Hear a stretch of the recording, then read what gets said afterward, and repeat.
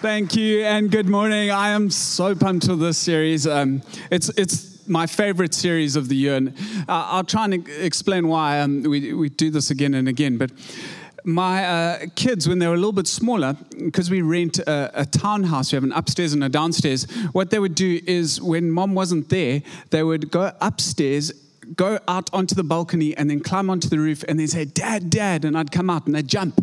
And I'd catch them. It was amazing. Some of you going, my parents especially. But anyway, so they would jump and I would catch them. And then Geordie would jump. It would take him a little bit longer than Grace. Grace would just, he'll catch me. Geordie, I'm not sure, Dad. 50-50. But here's why it was so beautiful. They were taking a faith step to trust the Father. And when you think about a faith step, it does something in the father's heart and it does something in the child's heart. And we as a church want to grow in faith. In fact, people often misunderstand what a community, a church is all about. A church is about a community of people maturing in their faith. Scripture says there's only one place in Scripture that kind of defines what we should measure ourselves by. And it says, don't think of yourself more highly than you ought, but measure yourself by the faith that has been deposited into you. So here's the journey. As you mature, as we mature as a community, as a congregation, we mature in faith.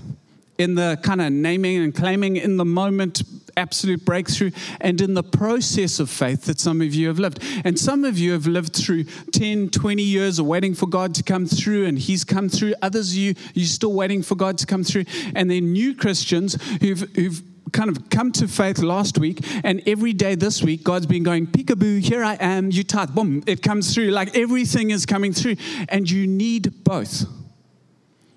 What often happens, you've been in faith for so long that you stop expecting. And the new Christian comes in and you go, man, why don't I expect that from God?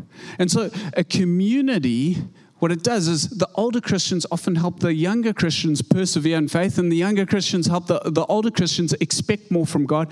And in that journey, as we preach, we grow together. So, but God is a big deal. Because every year we want to grow our community in faith, and we want you to expect a but God moment in your life.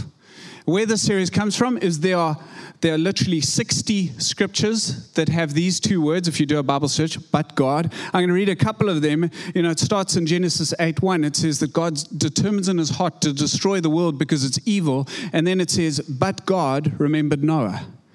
If you skip through 1 Samuel, King Saul's jealous and trying to kill David, and it says, day after day, Saul searched for him, but God did not give David into his hands.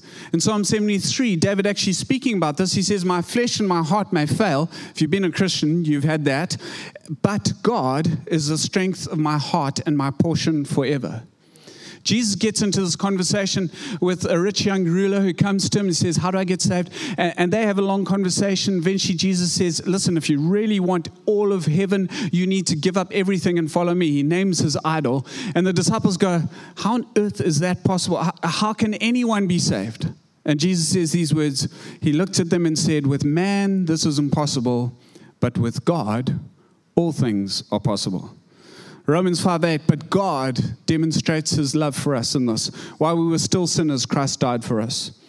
This last one, 1 Corinthians 1:27, but God chose the foolish things of this world to shame the wise. I want you to have but God moments. In fact, I want you to expect but God moments. I was reading through a number of those 60 scriptures this morning, and I want to end with this last one before we have Sundays, and that's going to be incredible. I was reading from Joseph, and it says, you intended to harm me. He's speaking to his brothers who've now come in to get food from him. He's been in jail for 13 years. And he says to his brothers, you intended to harm me, but God intended it for good to accomplish what is now being done. Here's what I want you to know.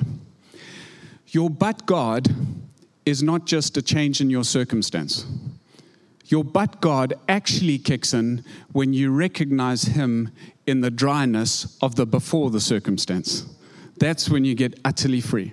So I'm praying. I'm going to pray in a moment. I'm praying that life comes in and there's just, you hit tomorrow and you go, but God will come through. So can we close our eyes? I'm going to pray and then we're going to interview Sandesh. Heavenly Father, open the eyes of our hearts so that something can get deposited in.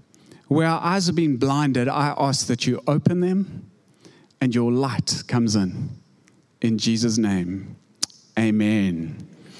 So I'm going to call up Sandesh. He's going to come up. Won't you give him a hand as he comes? Just so you know, Sandesh runs a restaurant just up the road here, Roti and Chai. I'll give you a couple of pictures of Roti and Chai. There's his family. So they tandoor chicken. Just next photo. What I realized about Roti and Chai is you need to drive a Lamborghini to be able to eat over there. Not true. But whilst I've been chatting to Sandesh, my spirit has literally been leaping inside of me. When you hear this story, it is going to blow you away. Sandesh, thank you so much for giving up your time. It is so cool to have you here. Oh, it's a pleasure and blessing to be here today. Thank you very much.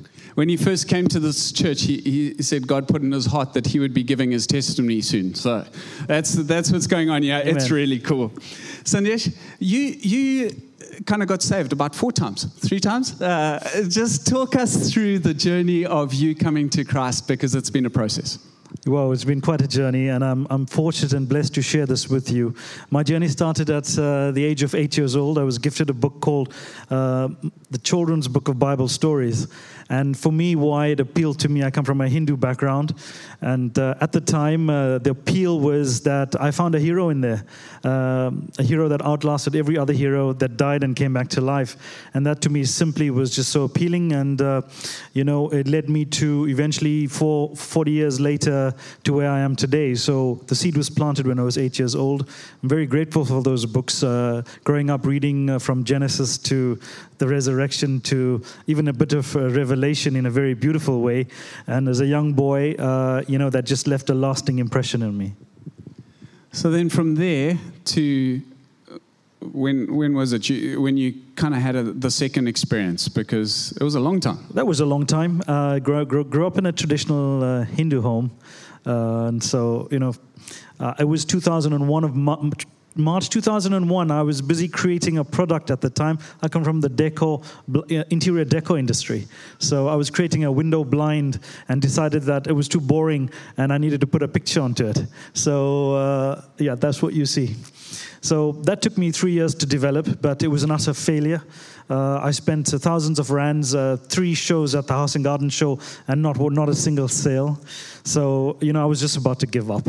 And then I had sort of a but God moment and cried out to Lord Jesus, I need to sort this out ASAP. I'm getting married in 9 months and I don't have too much of money, so I need a breakthrough. That same night, I had an amazing vision of a solution to my problem. I had a beautiful vision of Christ holding a vertical blind with a picture of a sunset on it.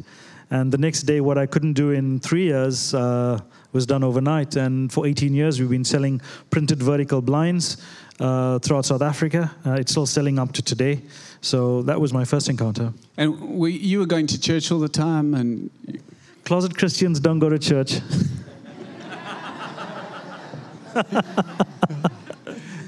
And because God blessed you with a blind company that was working and a vision and everything, then you started going to church, huh?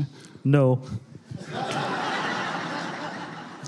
So I was married, I was married in the Hindu way, and I was worshiping, I have a worn-out Bible that's 20 years old, but it was always in the cupboard. I never saw sunlight. And, my wife at the time, I came to a crossroads, and she found out, listen, what are you doing? So she told me, you have a choice. We have 2 young children. You can do what you want to do, and we need to dissolve this union, or you can stay married and bring up the family. So I chose the latter and decided to stay and, be a father, a husband, and run my business like, any sane person would do, not give up everything and follow God. So, that's exactly what I did for 13 years. Then you had the real encounter. Speak to us about that. The real encounter was pretty strange because it was, a sense of humor, because God drew me in with something I'm very fond of. And I'm an avid collector of cowboy boots. He speaks, when I was interviewing him or having the conversation with him, he spent as much time talking about cowboy boots as Jesus. This guy is passionate. So I was in South Carolina, the Bible Belt, in 2013 in the United States. I was attending a church service on Christmas Eve, and the night before I was praying, God, please, I can't go back to South Africa without a pair of boots. So it was $100 short. Didn't want to ask my wife or family out there. And at church, after the service, I had a big, burly American dude comes up and says, listen, I got this strange message last night to come see you and give you this.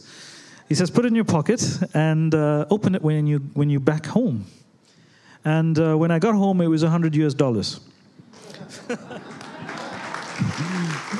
So why it's special for me and a significant, even God provided me a solution to a business. But, why a pair of boots? Because it was something that was personal. It was something that God knew I loved and collected. And if that was a way for him to reach out to me, that's exactly what he did. And that changed everything. It changed the way I felt. It changed my heart. And the journey started when I came back home in the new year in 2014.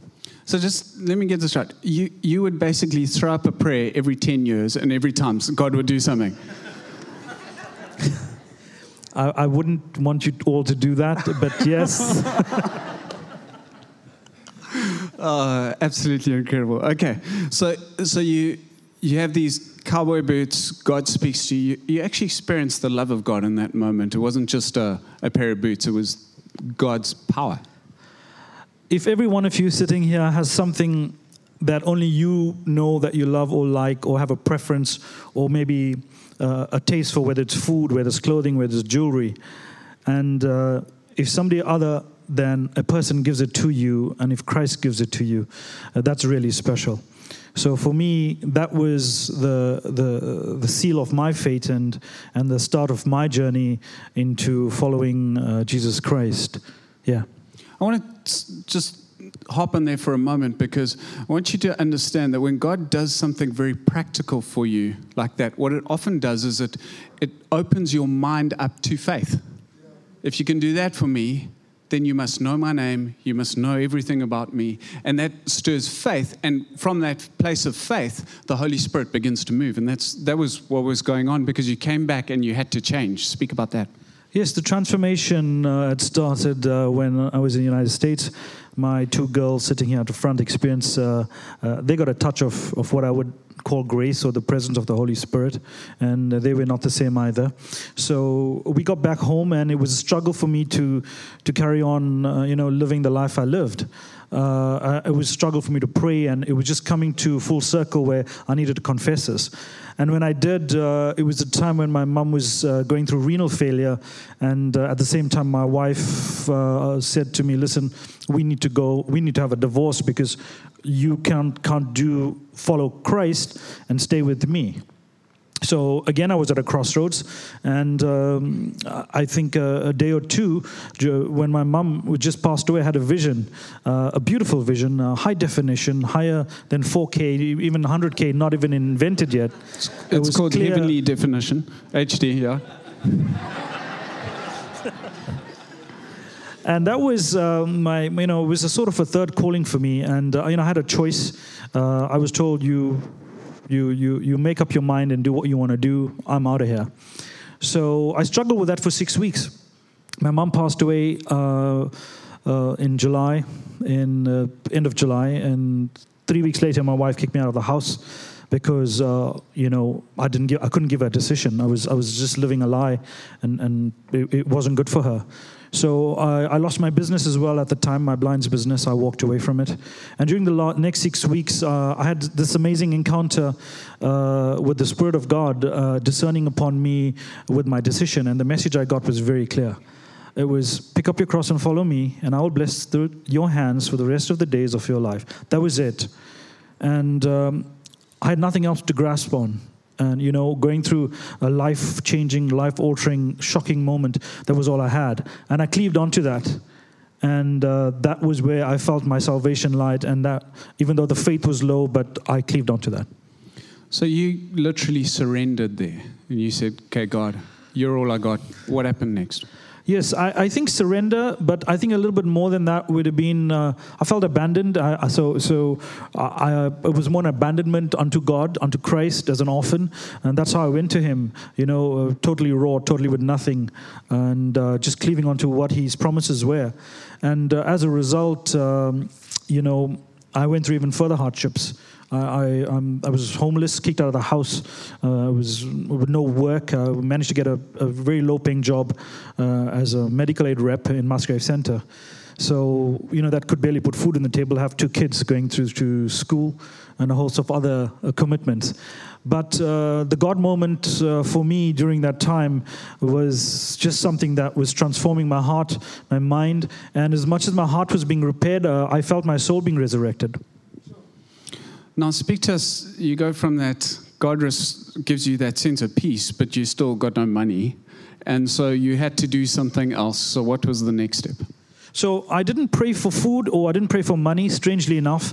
I got down on my knees praying in moans and groans because there were no words that could, I couldn't find the words to ask for anything because I'd lost so much. And I think as a person, I had to give up on myself as well and just cleave on to just that little bit of faith. And with regards to money, it was tough, staying in a vehicle and staying in an office and having 2 children, and it was pretty tough. But I think what got me through it was an overpouring of grace. And I think I felt the stillness of his peace and love, and I was experiencing joy in poverty. Yeah, that's beautiful. Yeah, joy in poverty, and I could never understand that because I was sitting there having French fries on a Saturday night when I'm used to eating good Indian food on a Saturday night, and I'm full of joy eating this little bowl of French fries. So Nesh, you then went, you need to supplement your income, and so with groaning, you prayed. Then what happened? I got to work in my grandmother's kitchen. I had a taste in me, or if a musician had a song in him that he wanted to get out and let the world hear it, I had a taste in me that was, I wanted to get out there. And I think hunger drove me to creating the brand that we run now at 2 locations on Florida Road and Suncoast called Roti and Chai. Just hang on. Hear those words. Hunger drove me to my God moment. Some of you are hungry. Keep going. So the keys for me to have gotten from where I was to where I am now was only through grace, because that's what I begged for, literally. And creating Roti and Chai on a 4-plate stove in my granny's kitchen, reminiscing on the age-old recipes I grew up as a kid. I was 3 years old when I tasted those types of food. There was no way that I have any chef qualifications or food background to be able to recreate it. And your mom and your gran had passed away, so there was no one giving you the recipe. Absolutely. I did get some advice on ratios with regard to masala and salt, just basic stuff. But everything came from a point that I can't put through to you on words or describe to you how I created it. But I got in the kitchen, whatever I touched, whatever I mixed was a hit. We built a brand. We're still building a brand on that. Our tandoori chicken recipe that my girls and I created in my grand's kitchen in 2015. So you create this food, basically out of a song in your heart, really. Yes. Taste in your heart. And then what did you do to make some money? It was we were at the Musgrave night markets. That's where I worked on the 2nd floor. There was a market there once a month. So my eldest daughter, Sayali, says, "Dad, let's go take this out there and sell it. Let's see what happens." So we went out there and we sold our first couple hundred of wraps. And as a result, we replaced what I was earning in 4 hours. And that sort of gave us an idea. Look, this is something that we could expand on, and that's how it started. And people queued there for a couple of hours to get your food. Yeah, we did a count of that line. It's 122 people standing there for 2 hours in the line at Musgrave Night Market to get our food, yeah.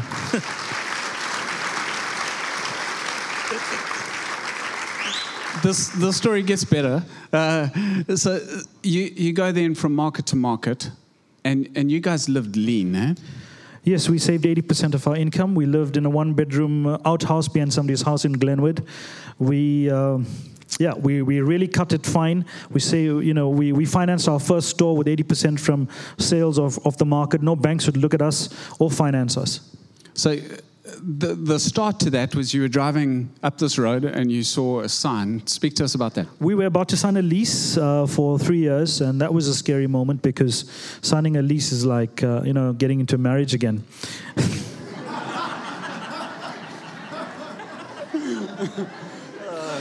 You don't want to go there. We love marriage at this church, just saying. Marriage is a beautiful institution. I believe in it, but it's also what led me to my salvation at a point. I will be married again sometime. I'm praying over that. Okay, so I drove past the church and I saw a sign that says "Pay it forward." I think you still have it out there. And I think that led me to the moment to just do it. It was a just do it moment for me. And I signed the lease. And it was a Sunday I was one of the markets called the Morning Trade. A fellow worshiper here by the name of Keith Pillay. He invited me over to Olive. He says, come. And I came the same day, same Sunday at 5 o'clock with my 2 girls. Sat right at the back. And God put something in my heart and says, grow where you planted and plant here. So we started planting here because there was a building that needed to be done, and all this that you see here needed to, the church definitely didn't look like this when we came. And we started sowing here, the building fund, and God says, build my temple first and I'll sort you out later. And as a result, 8 months later, we started Roti and Chai in Florida Road, 223, behind Pizza Hut. We have no front signage, no street signage. We're not visible from the street, yet we one of the busiest restaurants on Florida Road. So tell them the line, if you want to queue for hours. Well, if you're coming there on a weekend, you're not going to get parking, you're not going to get in there. And if you do get parking, you're still going to stand an hour and wait for your food. And people queue for hours. I've been there. It's just incredible. God has blessed it.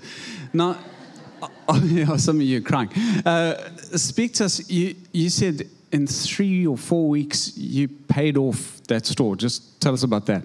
That was incredible. We took 2.5 years to save money to finance a store without a bank, and literally started on the 7th of April 2018, and on the 31st of April the same year, 2018, we had recovered our return on investment.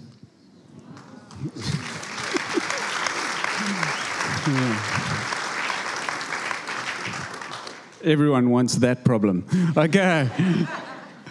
Sandesh, what I love, so from there, you got signed into Suncoast, you're looking to put into Mshlanga, and then you're looking to roll out 5 stores. But what I love about your story is that from the recipes to the brand to the store, every single aspect of that seemed to be Spirit-led. Speak to us a little bit about that. Yes, that's correct. When I was living, in an office and in a vehicle, creating Roti and Chai on my laptop, everything was led through Spirit. My decisions, my placement, positions at the markets, every single thing was prayed before actioned. So I put God first. God was a partner in my business, still is, and the biggest shareholder. So, the profits go to him. I think at the time, the branding and what you see now was all done in not in words. It was done in groans and moans, and as a result, I think God heard me without speaking, and I feel He knew my thoughts, so I didn't ask for anything. He just knew, and as a result, is what we have today. Isn't that incredible? Scripture says that the Holy Spirit prays through us with groaning and moaning, and that's what he's speaking about. What I'd like to quickly, before I forget this point, was I got a message that said, the last shall be first. In my case, We had no experience, or we were no foodie background, as I've shared with you. And then we've got all these big brands and all these big Togo Sun and Gateway and malls all over the country wanting our brand in their stores. We've rejected Gateway. We've rejected malls down the south coast, down the north coast. And today we're sitting next to the biggest street brands in South Africa. All the popular brands that you guys know and go and eat, we are sitting right next to them. It's absolutely incredible. I think what I've loved most in this whole story is how you've repeatedly said to me, "This is all for the glory of Jesus."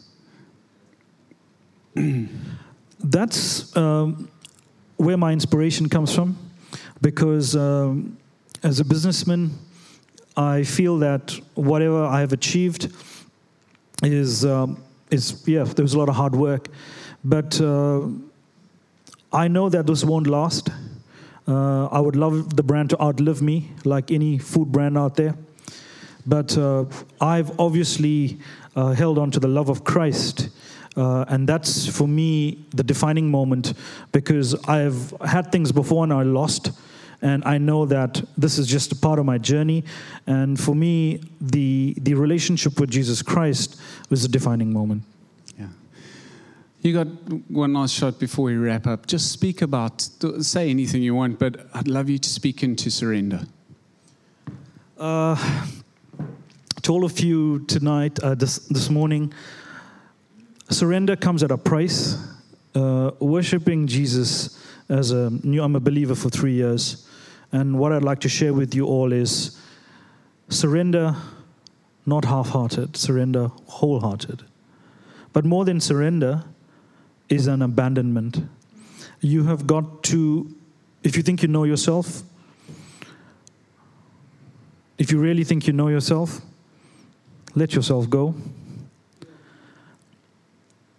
If you think you own anything, or if you think that you have people in your life who are yours, when you put God first, when you give Him the whole heart, He rushes to you with both arms open. What you get to taste is heaven while you're here on earth.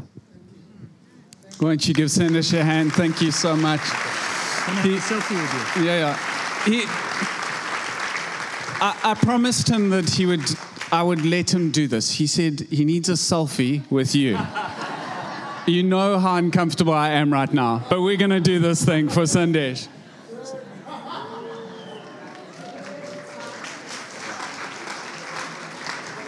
Thank you. Yeah, I almost died. Okay. As we wrap up, I mean, that story, sitting next to him, I feel my spirit jumping up and down. But I want to give you an opportunity. Maybe if you actually just need to let it go and go, Jesus, I surrender. Because surrender is part of the peace that no one understands. And so if you want to surrender your life, I'm going to give you an opportunity. And if you want to give your life to Christ for the first time, it is an act of surrender. So I'll lead those who haven't given their lives to Christ first, and then lead the rest of us. So can I ask that you bow your heads?